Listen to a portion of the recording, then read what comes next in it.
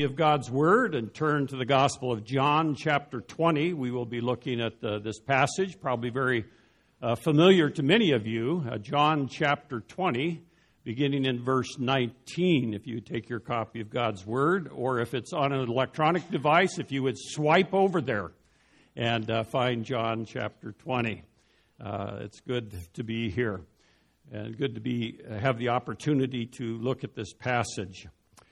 Back in the early part of the 20th century, during the silent movies, I know that's hard to fathom that there were silent movies, but a worldwide star was Charlie Chaplin. Now, some of you remember Charlie Chaplin. Maybe you've seen him on some old film on television or Netflix or such thing. But Charlie Chaplin was very popular he was like a superstar. And so around the world, they were doing Charlie Chaplin look-alike contests. And he found out about that. He thought that was kind of strange. So he thought he would enter one of the Charlie Chaplin look-alike contests. You know, everybody would dress up. He would dress like a hobo with a funny hat. And so he entered a contest, and I was trying to remember where that was. It was a tramp was his character. And even young Bob Hope at that time entered the contest and won in Cleveland, Ohio at that time. But as Charlie Chaplin took part of this contest, it was in the San Francisco theater, and you would think people in California would know who Charlie Chaplin was. Well, he entered the contest, and he failed to even make the finals. And in a similar way, we fail to recognize the truth about who and what Jesus Christ is and what God has done for us and with us as it even stares us in the face. You know, for the believer in the Lord Jesus Christ, really every day is Resurrection Sunday. It is the thing that we look back on and we rejoice in and recognize that as Jesus Christ gained the victory over sin and death, as he rose again from the grave, that for the believer in Jesus Christ, that is our hope. And that is our longing, and that is our position, is what Christ has done for us. But it is easy to get busy in life and to forget some of the details about what occurred during that week back in 33 A.D. And so I want to remind us, like a professor I read about one time, that his wife reminded him. He was a classic absent-minded professor, but as he ate his breakfast and left for a day of work, his wife reminded him that they were moving that day and that they were supposed to meet at the new house that evening. Well, sure enough, when he got off work, he went to the old house and it was empty. And he didn't know what was going on. And there was a child playing out in the street. And he went out and asked the child if he knew what happened. And the little boy looked at him and said, "Mother told me you would forget." And sometimes we are short on memory of these things. The Gospel of John, of course, John is writing for the purpose of presenting Jesus Christ in his deity, the God-man. And John has taken us through his Gospel and presented Jesus as the God-man, the Messiah, the one who is the Savior that has been promised from ages past. The Old Testament prophets have promised him. And so we've been confronted with the wonder of who and what Jesus Christ is. But this passage in John 20, it is really evening of that Sunday. Jesus Christ was crucified on a Friday. The tomb was empty on Sunday morning, and there were some who saw him. There was Mary Magdalene, who went to the tomb and found it empty, and she went running back to Peter and John, and the body was gone, and she reported it to them. But she had met Jesus outside the door. And then there were others also. Some other women who were at the tomb saw him and worshiped him. And then the two upon the Emmaus Road where Jesus walked with them, probably Cleopas and his wife. And they came back in breathless excitement to record and report that they had seen the risen Savior. And the word had gone out that Peter had even seen Jesus. And so this is the evening. When we come to John 20, verse 19, it says, "So when it was evening on that day," and that day, of course, is the Resurrection Sunday that we come to. And so it was a great surprise to the followers of Jesus Christ. They could not contain their surprise. And so we can learn many lessons from the events that occurred in that upper room with these, first of all, the 10 disciples, and then finally the 11 as Thomas joins them a week later. But it says when it was evening of that day of the week, the doors were shut where the disciples were. And we know why the doors were shut. The implication is that they were locked, too, is because it says they were for fear of the Jews. And the instant they recognized that there was opposition, they knew the great opposition to those who were followers of Jesus Christ. And so the resurrection transforms our fear into rejoicing in verses 19 through 23. We see that they were fearful, that they were gathered together in a locked room, and it tells us that Jesus appears to them. You know, fear is a commonality of life. All of us have been fearful from time to time. Perhaps you're fearful much of the time. I find that usually at 3 a.m. in the morning, in the darkness of the morning, those fears can creep in, whatever they may be, the anxieties of life, of the day.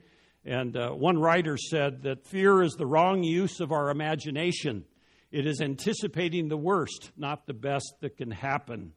So we need to be aware that fear is a common problem among human beings. And these disciples, these ones who had walked with Jesus, heard him teach, and had ate with him, traveled the roads of Israel with him, and had seen him do miracles. They were in fear because they had known that Jesus Christ had been crucified and put in a tomb. His body was buried. And so Jesus offers peace. Notice in the text here, when Jesus came and stood in their midst, he said to them, "Peace be with you." Notice, it doesn't say he unlocked the door or knocked at the door. He just appeared in their midst. We get an indicator of what heaven is going to be like, or what afterlife is going to be like, because Jesus is the forerunner. He is the one in his glorified body. This wasn't a spiritual resurrection. This was a physical resurrection, coming back to life as he had predicted. And so Jesus offers them peace. He says, "Peace be with you." What he's doing is he's self-identifying that he is the peace. Boy, our world needs peace, doesn't it? We need peace in our own personal lives, and we need peace in the lives of our families, in our community, in the area around us, our nation, and it goes on, and we recognize it. And Jesus is telling the people, telling these followers that he is the peace. Peace be unto you, peace be with you. And he was physically demonstrating that he is there. And so Jesus showed proof because they were incredulous. They were surprised about that. And when he said this, he showed them both of his hands and his side. And notice what the disciples did. The disciples rejoiced when they saw the Lord. He was recognizable. They knew who he was. And in other accounts, we know that they touched him and that he ate physical food. And so he's different, but he's the same in that sense. They recognize who he is. So they rejoiced. And again, Jesus said to them, "Peace be with you." And then he sends them on a compelling cause. He says, "As the Father has sent me, I send you." And so he is the one, the peacemaker, who has brought peace through the Lord Jesus Christ into the earth, and therefore he is sending them on with that same thing, that compelling cause that they are to share the gospel of the Lord Jesus Christ. And then he said this, he breathed on them and said, "Receive the Holy Spirit." That's anticipating 50 days from now, from then, it would be the day of Pentecost, and that's the day the church began. When Peter preached his great sermon, the Holy Spirit came down and indwelt the believers of God. And that is the mark of the church age, that every believer is indwelt by the Holy Spirit. In the Old Testament believers were not indwelt by the Holy Spirit as a constant or consistent presence of God in our lives. But in the church age, beginning in Acts 2, the day of Pentecost, 50 days after this event, the Holy Spirit indwells his people. And so he is essentially saying in that commissioning there, if you forgive the sins of any, their sins have been forgiven them. If you retain the sins of any, they have been retained. And what he is saying there is that the church's responsibility, these apostles, these disciples' responsibility, was to share the good news of Jesus Christ, that the peace has come upon them, and that there is forgiveness for sins. And if people reject that gospel, their sins are not forgiven them. And so he's telling them that. And so they are encountering the risen Lord, and they're surprised by that. For many years, we lived near Glacier National Park over in northwest Montana, and it is one of the most beautiful places on earth. I'm a little bit biased about that. But if we were able to travel over there, and we could go to West Glacier, and then we would go into the park, and you'd go up the highway there, and it's called Going to the Sun Road, which goes over the Continental Divide. We've done it many, many times, and when you get up on top or on the way to the top, an awesome, awesome view of the mountains and the glaciers that are there. And right at the summit, of course, there's a visitor center and a parking area, and you can get out, and you hear people who have been there for the first time. They're going, ooh, look at that, wow. And it is beautiful, and it's breathtaking. And then they hike up the boardwalk to a overlook, and, of course, there's mountain goats right there. I'm convinced that the mountain goats are union goats, because I saw them packing lunch pails, and they had time cards, but they're always there. And so a beautiful, beautiful place. Now, imagine, and I've been up there during this event, too, you drive up to the summit, and it's all clouded in. You can't see 20 feet in front of you. And you get up there, and there's just thick, gray, soupy clouds, and it's probably raining, and you're not able to see any of the beauty or the glory of Glacier National Park while you're there. And that's what happens when we worship without the heart and the recognition of who and what Jesus Christ is. He transforms our fear into rejoicing. The fog of fear and doubt and worry and the problems of the day can block out the view of the beauty and the glory of the Lord Jesus Christ. And that's why it's important. Every year we celebrate Resurrection Sunday. Every year we celebrate Christmas, the coming of the Messiah.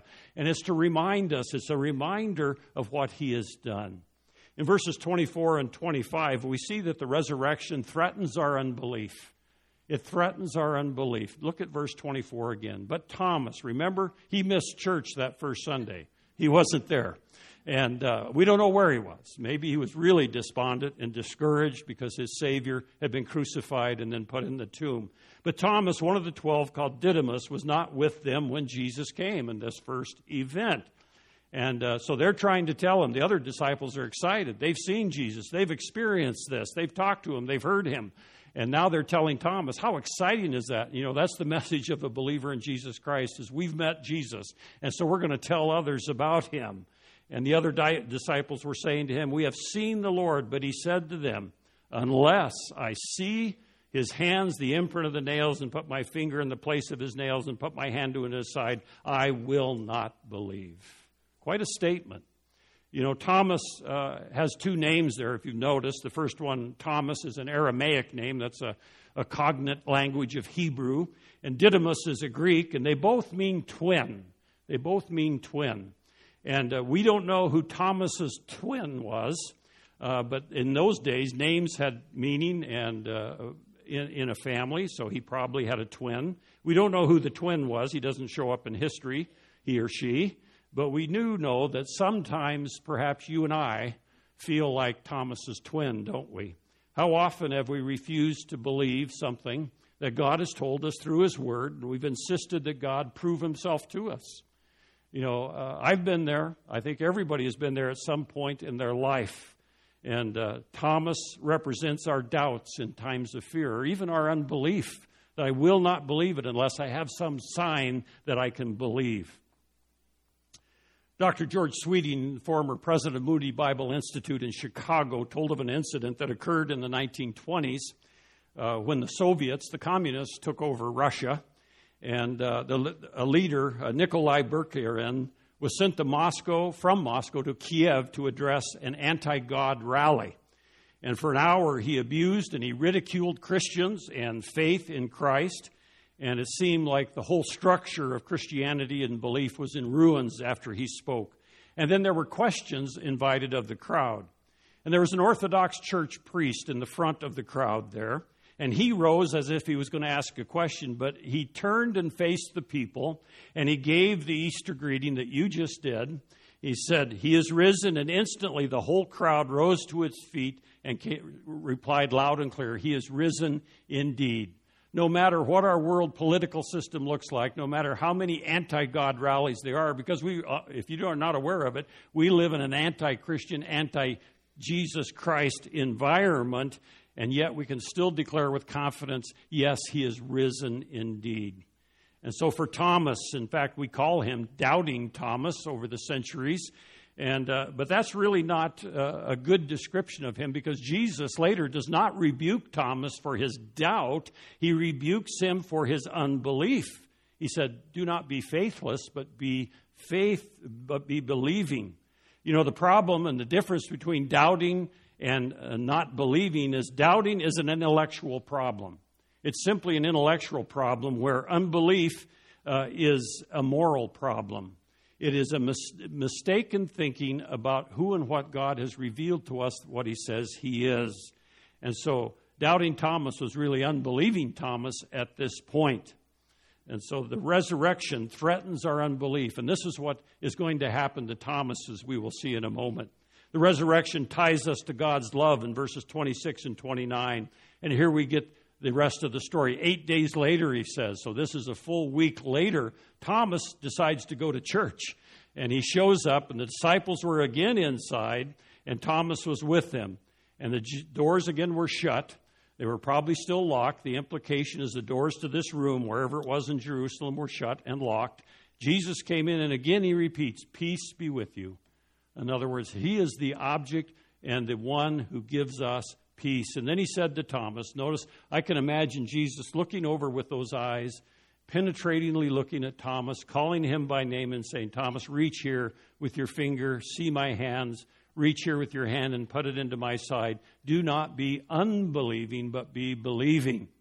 And so we see that Jesus offers us peace. He challenges us to personal belief. Earlier, Jesus had asked the disciples, who do the people say I am? And they responded in various ways. But then he said, who do you say that I am? And it's that personal challenge to what do we believe and why do we believe it? And so Thomas's response, he says, my Lord and my God.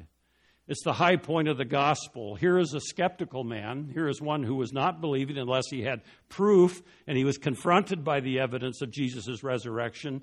He announced that this man, this God-man, Jesus of Galilee, was manifest in the flesh. Thus, the truths of the Gospel of John come into good focus through this event. The resurrection demonstrates that what Jesus predicted about who and what he said he is was true. It proved that Jesus is the Son of God when Thomas said, "The Lord, my Lord and my God."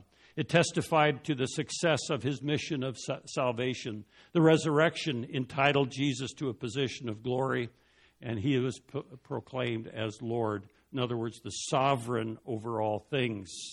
And so Jesus had shown him his scars, his wounds, still on his hands and his side, and of course his feet also, even though John doesn't reference that. But the question is why didn't God fix him up? This is the glorified body of the Lord Jesus Christ, and yet he still has the wounds. It is staggering to me that Jesus still has his glorified body. Remember, God is spirit. He doesn't have what we call physical body, but Jesus Christ does, because he physically rose from the dead, and he reigns at the right hand of the throne of the Father. He intercedes for us. He's our intercessor. He's our advocate. He is the one who challenges Satan when Satan accuses us. He is called the great accuser. And so Jesus Christ has paid it all. So why didn't, in the process of resurrection, didn't all those wounds disappear? Have you ever thought about that? The wounds from the nails in his hands and the spears thrust in his side, as it's recorded in the crucifixion. And somehow we must understand that the resurrected Christ is the forever wounded Christ. I've often said many times before, the only evidence of our sin in heaven will be the nail prints in his hands, those wounds, and the wound in his side and feet. You know, I've been told that those who are hearing impaired have a sign for the risen Christ. They make a sign with their middle finger on each palm, referencing the scars of our Savior, those wounds in his hands for us. So the resurrection ties us to the love of God. And fourthly, the resurrection transports us from death to life. From death to life. Thomas said, "My Lord, my God." But Jesus said in verse 29, "Because you have seen me, you have believed. Blessed are they who did not see and yet believed." If you're a believer today in the Lord Jesus Christ, you've believed in him for everlasting life, you are referenced in that verse. Because Jesus is saying, Thomas, you saw me, you believe, that's great, but there are many coming after who will not see me. We have not seen the risen Lord as these disciples saw him. And yet if you believed in Jesus Christ, you have believed and you are called blessed. You are blessed. This is a beatitude. It's a blessing that he gives out. And so in verse 30, Therefore, John is writing here, many other signs Jesus also performed in the presence of the disciples, which are not written in this book. John only focuses on 8 signs. A sign is an event which points to the deity of Jesus Christ. A sign is like a sign on the freeway. It's not your destination, but it tells you where your destination is. And when Jesus did miracles, it wasn't simply a sideshow, but it was to prove that he is the God-man, the Messiah. And John recorded those 8 signs. The first one was he turned water into wine at the wedding at Cana, John 2.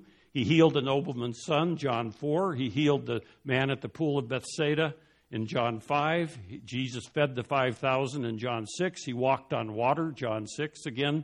He healed the man born blind, John 9. He raised Lazarus from the dead, John 11 and 12.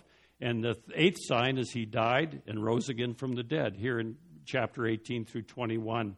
And so John records those 8 signs, but he says that not everything was written down in this book. And then in verse 31, he gives us his purpose for writing. Look at this purpose. But these things have been written so that you may believe that Jesus is the Christ, the Son of God, and that by believing you may have life in his name. Did you know that John is written to people who don't know Jesus as their Savior? It's the only book in the New Testament which is basically a gospel tract. If you are here and you're not a believer in the Lord Jesus Christ today, I would exhort you, encourage you to read the Gospel of John. Read it through as many times as you can. And really come to the critical point of saying, do I believe what this says? Do I believe this about this historical man that lived a long time ago? You know, there is objective truth and then there are preferences. We live in a day and age where everybody says truth is fluid. But, for example, if I held up a jar full of marbles and said, what is the right number of marbles in that jar, and had everybody write down their estimation or their guess, we would have lots of different numbers, wouldn't we? But if I poured them out and we counted them and there were 188 marbles, we would say the right number would be the closest estimate. Somebody might hit it on the nose, but it's very objective. But if I passed out a candy of different flavors and I would say, what is the right flavor? And everybody would have an argument about, I like this flavor, I like cherry, I like licorice. It's all preference, isn't it? Well, you have to deal with the objective truth of the resurrection. If you are a skeptic here today, you have to deal with the historical truth of the empty tomb. That is objective reality. There's not 189 marbles. There's not 165 marbles. There's 188. And the empty tomb is the objective reality historically that you have to deal with if you are skeptical about Jesus Christ. In our house, in our basement, we have a treadmill, and many of you have treadmills for wintertime. And a great place to hang laundry, as the joke goes. But if you want to get a little exercise, it's a good way to do it, especially on adverse weather days. Unfortunately, for many people, and maybe you've been there, religion and church seems like running on a treadmill. You feel like you're working hard but getting nowhere. And it's a good image for one way to approach the Christian life, to approach religion and church, especially if you consider the history of the treadmill. I don't know if you've ever heard this, but a man named Fitzpatrick wrote the history of the treadmill, where it sourced out of. It came out of Victorian England, and treadmills in Victorian England were not found in health clubs or in people's homes. They were found in prisons. Treadmills, or they were called tread wheels, as they were called, were used in penal servitude as a form of punishment. Some tread wheels were productive, grinding wheat or transporting water, but others were just purely punitive in nature. Prisoners were punished by spending the bulk of their day walking up an inclined plane, knowing that all of their hard labor was for nothing. The only hope the prisoner had was that at some day in the future he would have paid his debt to society and he would be set free. He couldn't even look at his labor at the end of the day and know that if nothing else he had been productive. It was a grinding environment. And so as we struggle with sin in our lives, with approaching church, religion, Christianity as something like a treadmill, remember that what Jesus Christ has done here has set us free on Resurrection Sunday. We are no longer sentenced and chained to the treadmill of sin and failure. He has paid the ransom. He said, paid in full tetelestai on the cross. And He's demanded your release from your sin. You're now walking in freedom to the glory of what Christ is, to who and what He is. So don't be on the treadmill of religion. It's punitive. It is grace, unmerited favor that God has given to us, and Jesus Christ has taken our sins upon Himself. Evangelist Billy Graham, who passed away last year ago, February, in 2018, he was 99 years old. And I read a story about him. And in the year 2000, he was invited by the leaders of Charlotte, North Carolina. He was their favorite son, of course, to a luncheon. And initially he hesitated to accept the invitation because he struggled, even at that time, with Parkinson's disease. But the Charlotte leaders told him, we don't expect a major address, so just come so we can honor you. And so he agreed to go. After the wonderful things were said about him, about various presenters at that luncheon, Billy Graham stepped up to the rostrum and looked at the crowd and said, today I'm reminded of Albert Einstein, the great physicist who this month had been honored, that month in 2000 had been honored as Man of the Century. Einstein was once traveling from Princeton on a train when the conductor came down the aisle punching the train tickets of each passenger. And when he came to Einstein, Einstein reached into his vest pocket, reached into his pockets. He couldn't find his ticket. And he looked in his briefcase, but he couldn't find it. And Billy Graham goes on to say, then he looked under the seat. He couldn't find it. The conductor said, Dr. Einstein, I know who you are. We all know who you are. I'm sure you bought a ticket. Don't worry about it. And Einstein nodded appreciatively, it is reported. And then the conductor continued on down the aisle, punching tickets, and he happened to look back, and he saw that the great physicist was down on his hands and knees looking under the seat and all over for his ticket. And the conductor rushed back and said, Dr. Einstein, don't worry, I know who you are. No problem. You don't need a ticket. I'm sure you bought one. Einstein looked up at the conductor and said, young man, I too know who I am, but I just don't know where I'm going. And Billy Graham continued using that illustration. He said, see this suit I am wearing? It's a brand new suit. My wife and my children and my grandchildren are telling me I've gotten a little slovenly in my old age, so I went out and bought a new suit, tried to be a little bit more fastidious in my appearance, and I bought this suit for this luncheon and for one more occasion. And he said, you know what that occasion is? This suit in which I will be buried in is this suit. And when you hear that I'm dead, I don't want you to immediately remember the suit I'm wearing. I want you to remember this. I not only know who I am, but I know where I'm going. And so on this Resurrection Sunday, I know you know who you are, but do you know where you're going? Remember the purpose of the Gospel of John. These things have been written so that you may believe that Jesus is the Christ, the Son of God, and that by believing you may have life in His name.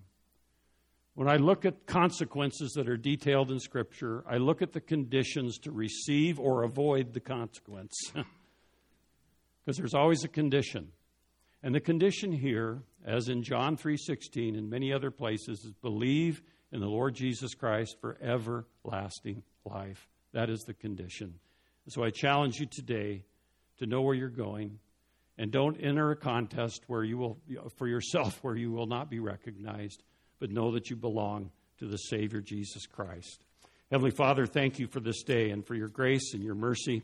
Thank you for your loving kindness, and I thank you for each one here today. And Lord, I pray that you would use your word in each one of our lives to grow us in Christ. And if anyone here does not know you as their Savior, have never believed in you for everlasting life, I pray that they would have their eyes open today to the wonder and the beauty of Jesus Christ and what He has done for us. For it's in His precious and powerful name I pray. Amen and amen. Amen. Won't you please stand so we can sing together?